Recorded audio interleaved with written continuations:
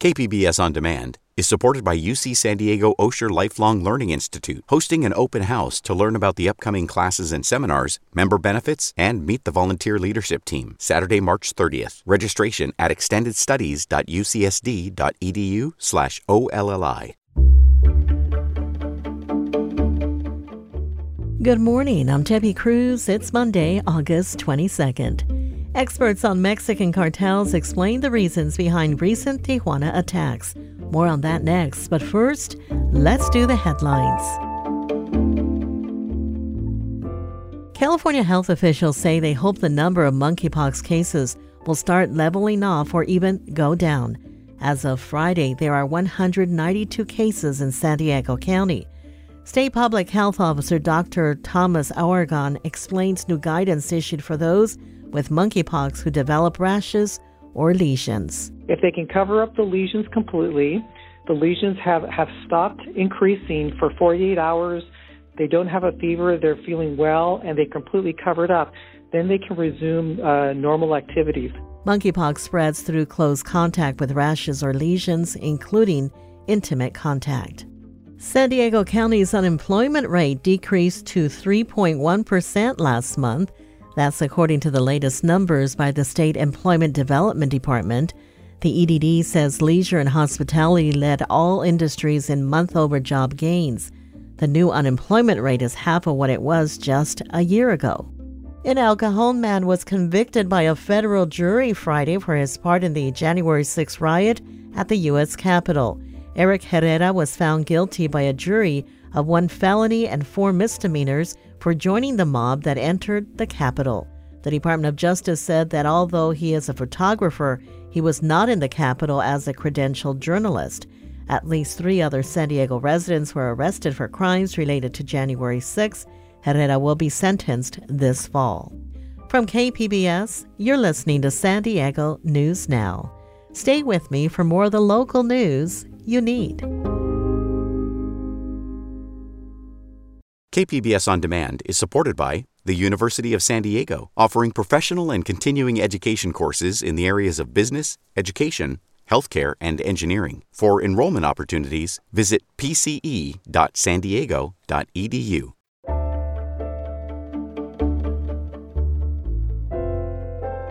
Just over a week ago, a drug cartel launched a campaign of terror in Tijuana. Vehicles were set ablaze and gunmen blocked major thoroughfares. KPBS border reporter Gustavo Solis talked to experts about the reasons behind the attacks. To comprehend what's happening now, you have to understand the history of Mexican cartels, and it begins in the 1970s with the Guadalajara cartel. Professor David Shirk is the director of the Justice in Mexico program at the University of San Diego. He says the Guadalajara cartel had sole control of drug trafficking in Mexico until they killed a DEA agent. That's when the U.S. pressured Mexican leaders to go after them. And in the aftermath, the Guadalajara cartel split into 3 different criminal organizations that controlled different territories in Mexico. The Arellano Felix family controlled the city of Tijuana. The Arellano Felix family controlled Tijuana until the Sinaloa cartel challenged them in the mid to late 2000s. That fight for Tijuana resulted in some of the deadliest years in the city's history. When one cartel controls a city, there's relative peace. But violence increases when rival groups challenge that dominance. That seems to be what's happening in Tijuana right now. Shirk says that Tijuana's recent violence is linked to a fight between the Sinaloa cartel and a rival organization known as the Cartel Jalisco Nueva Generación.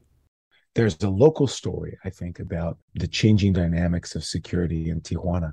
There's also a larger story about the new generation cartel that has been really for the last several years trying to assert itself as Mexico's new dominant cartel. But who is this new organization? Vanda Felbab Brown studies organized crime for the Brookings Institution. She agrees that we're seeing a repeat of what happened in the 2000s when the Sinaloa cartel took on the Arellano Felix organization. But there's one big difference. The Cartel Jalisco Nueva Generación is much more violent. The latest escalation is not just the repeat of the mid-2000s, but in some ways even more dramatic than the mid-2000s, because the new factor there is Cartel Jalisco Nueva Generación. It tries to rule through brutality. It tries to be more brutal than anyone else. Now, the Sinaloa cartel is no stranger to violence, but its leaders prefer to work behind the scenes. They try to buy off politicians and offer food and even social programs to poor communities. In contrast, Cartel Jalisco Nueva Generación used social media and public spectacles of violence to terrorize communities into submission. Life tends to be much more brutal, much more difficult under Cartel Jalisco Nueva Generación's rule. Mexican President Andrés Manuel López Obrador visited Tijuana Friday. He downplayed the violence and said the military is taking care of the issue. Right now, there are 3,000 members of the Mexican National Guard patrolling Tijuana. Yet every expert KPBS spoke with said the current wave of violence is the direct result of the Mexican government's over-reliance on the military to confront organized crime. Cecilia Farfán Méndez is the co-founder of the Mexico Violence Resource Project. She says that Mexico's security strategy is clearly not working. In terms of thinking, what does this mean? I'm like, well, this means that the state increasingly looks weaker in relation to criminal groups. Stephanie Brewer is director for Mexico at the Washington office on Latin America. She also says that doubling down on militarization is a mistake. And unfortunately, what we have seen over the past really 10, 15 years is a lot of repetition of the same go-to strategies, which consist largely of military deployment. She says that there's no clear evidence that the strategy even works. The data do not show any kind of significant positive impact. So what's the takeaway? Was last week's violence a sign of more to come, or just a flash in the pan? Shirk and the other experts aren't sure. They have no way of knowing, and that's by design. What's going on in this criminal underworld, in the shadows here, is like impossible for us to really know what's going on because it's like shadow puppetry. Yet, a couple of things are clear. As long as rival cartels are fighting for control of Tijuana, we should expect more violence to continue until someone comes out on top. And even then, it won't be lasting peace. Again, Felbab Brown from the Brookings Institution. We will perpetually be in situations where whatever quote-unquote peace there is really just a narco peace. It's a peace that is totally at the discretion of the criminal groups. Gustavo Solis, KPBS News. While experts criticize Mexico's president for his handling of cartel violence, he stuck to his message during a visit to Tijuana on Friday. KPBS reporter Kitty Alvarado has details. Nos da mucho gusto estar en Tijuana. Mexican President Andrés Manuel López Obrador, or AMLO, opened his Friday news conference in Tijuana with a lot of compliments, support, and love for the people of Baja California. Queremos mucho a la gente de Baja California. But it didn't take long for him to talk about the wave of crime throughout the border state that caused fear and panic last weekend. Ahora que se presentaron estos hechos lamentables, while he offered the people and governor of Baja California his support and touted progress on crime, his matter-of-fact tone and policy towards organized crime, called hugs not bullets, didn't waver.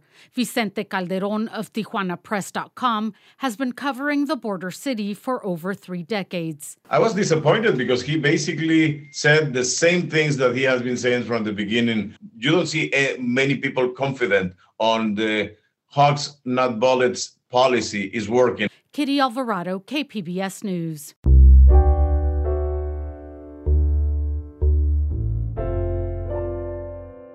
A West Virginia senator is holding up a money transfer that would allow federal officials to build the infrastructure needed to fix the region's sewage flow problem.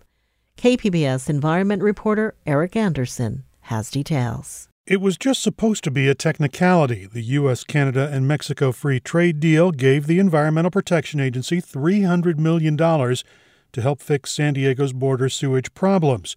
The EPA doesn't typically build infrastructure, so they want to give the money to another federal agency that does, the International Boundary and Water Commission.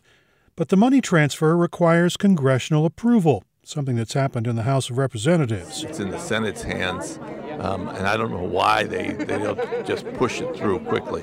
San Diego Congressman Juan Vargas says the Republican who chairs the congressional committee overseeing the EPA doesn't like the idea of spending U.S. dollars in Mexico. Senator Shelley Capito, who's not in favor of this, and so it's problematic when she says it has to go to her committee, and when it goes to her committee, she kills it. Congressman Mike Levin appealed to Capito directly earlier this month, sending her a letter asking for her to allow the transfer. He says the San Diego region is suffering from ongoing sewage spills and moving the money is critical. Under this administration, we're going to move forward. Martha Guzman is the regional EPA administrator. She says planning work on the comprehensive sewage solution continues as local officials push for that congressional approval. We've already done it through our existing authorities to continue with the planning, the feasibility planning. We're going to have that engineering done. Last week, Mexico pledged to invest $144 million on sewage system repairs in Tijuana. All told, there's $470 million available. Congressional Democrats say they may try to include the U.S. money transfer in an omnibus spending bill that won't require approval from the Senate committee that oversees the EPA. When that will happen is unclear. Eric Anderson, KPBS News. Supporters of Friendship Park say a stakeholder summit will be held next month to gather community input for the design of Friendship Park. The summit comes after Customs and Border Patrol put a pause on construction that included two 30-foot-tall walls to the binational park. Here is John Fennesil with Friends of Friendship Park. CBP Commissioner Chris Magnus said the purpose of the pause was to engage in conversation with the community. Well, we're convening the community. The stakeholder summit will be held on September 9th and 10th. CBP officials have not confirmed if they will attend the summit. Coming up, billions of dollars going towards new statewide efforts on mental health support for youth. We'll have that story and more after the break. Don't go away.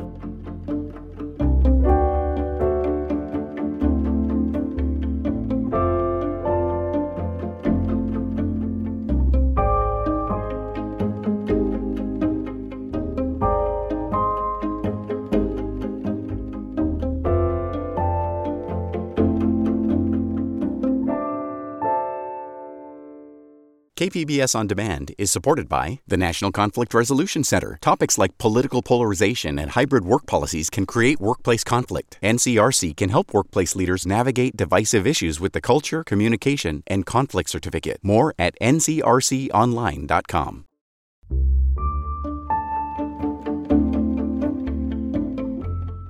Governor Gavin Newsom has announced a $4.7 billion effort to increase access to mental health support services for young people in California.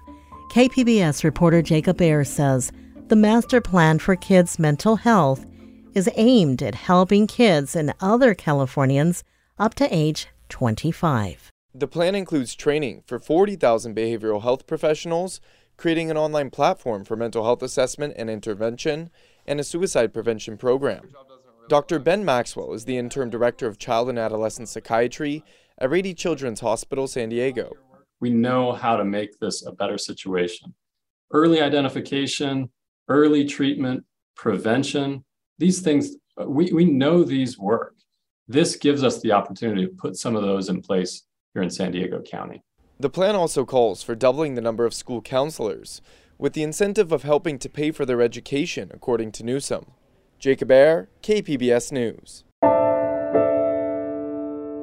San Diego's independent budget analyst is out with new reports on the costs of 4 local measures appearing on the November ballot.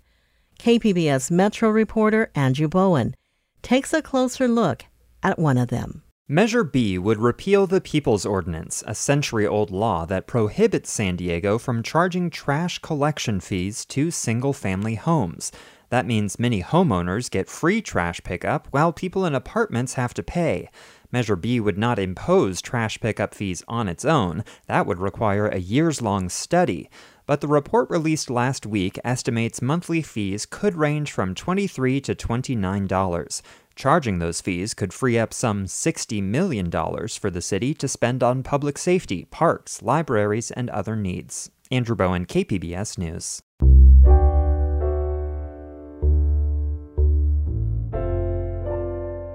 Leaders from the city of San Diego and from San Diego State cut the ribbon at Snapdragon Stadium Friday afternoon.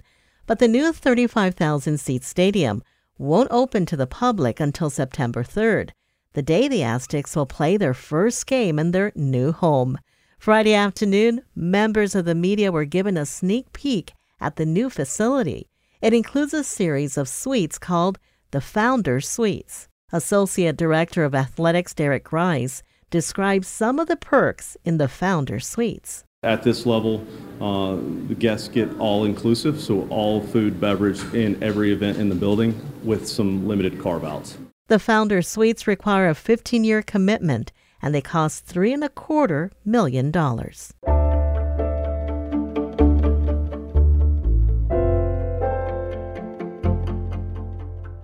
Digital Gym Cinema may be small, but it's trying to bring as many independent films to San Diego as it can fit into its 56-seat venue.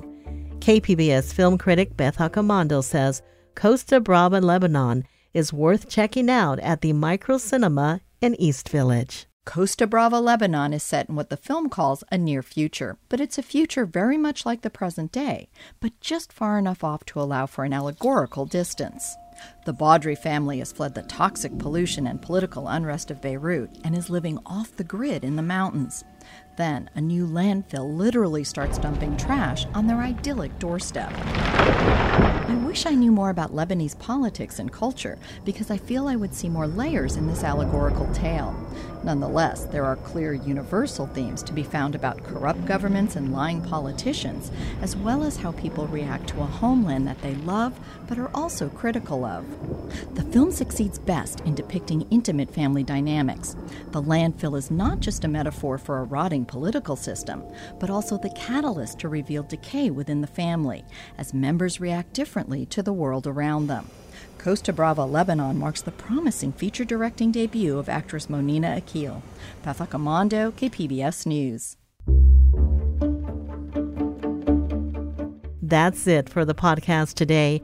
As always, you can find more San Diego news online at kpbs.org. I'm Debbie Cruz. Thanks for listening and have a great day.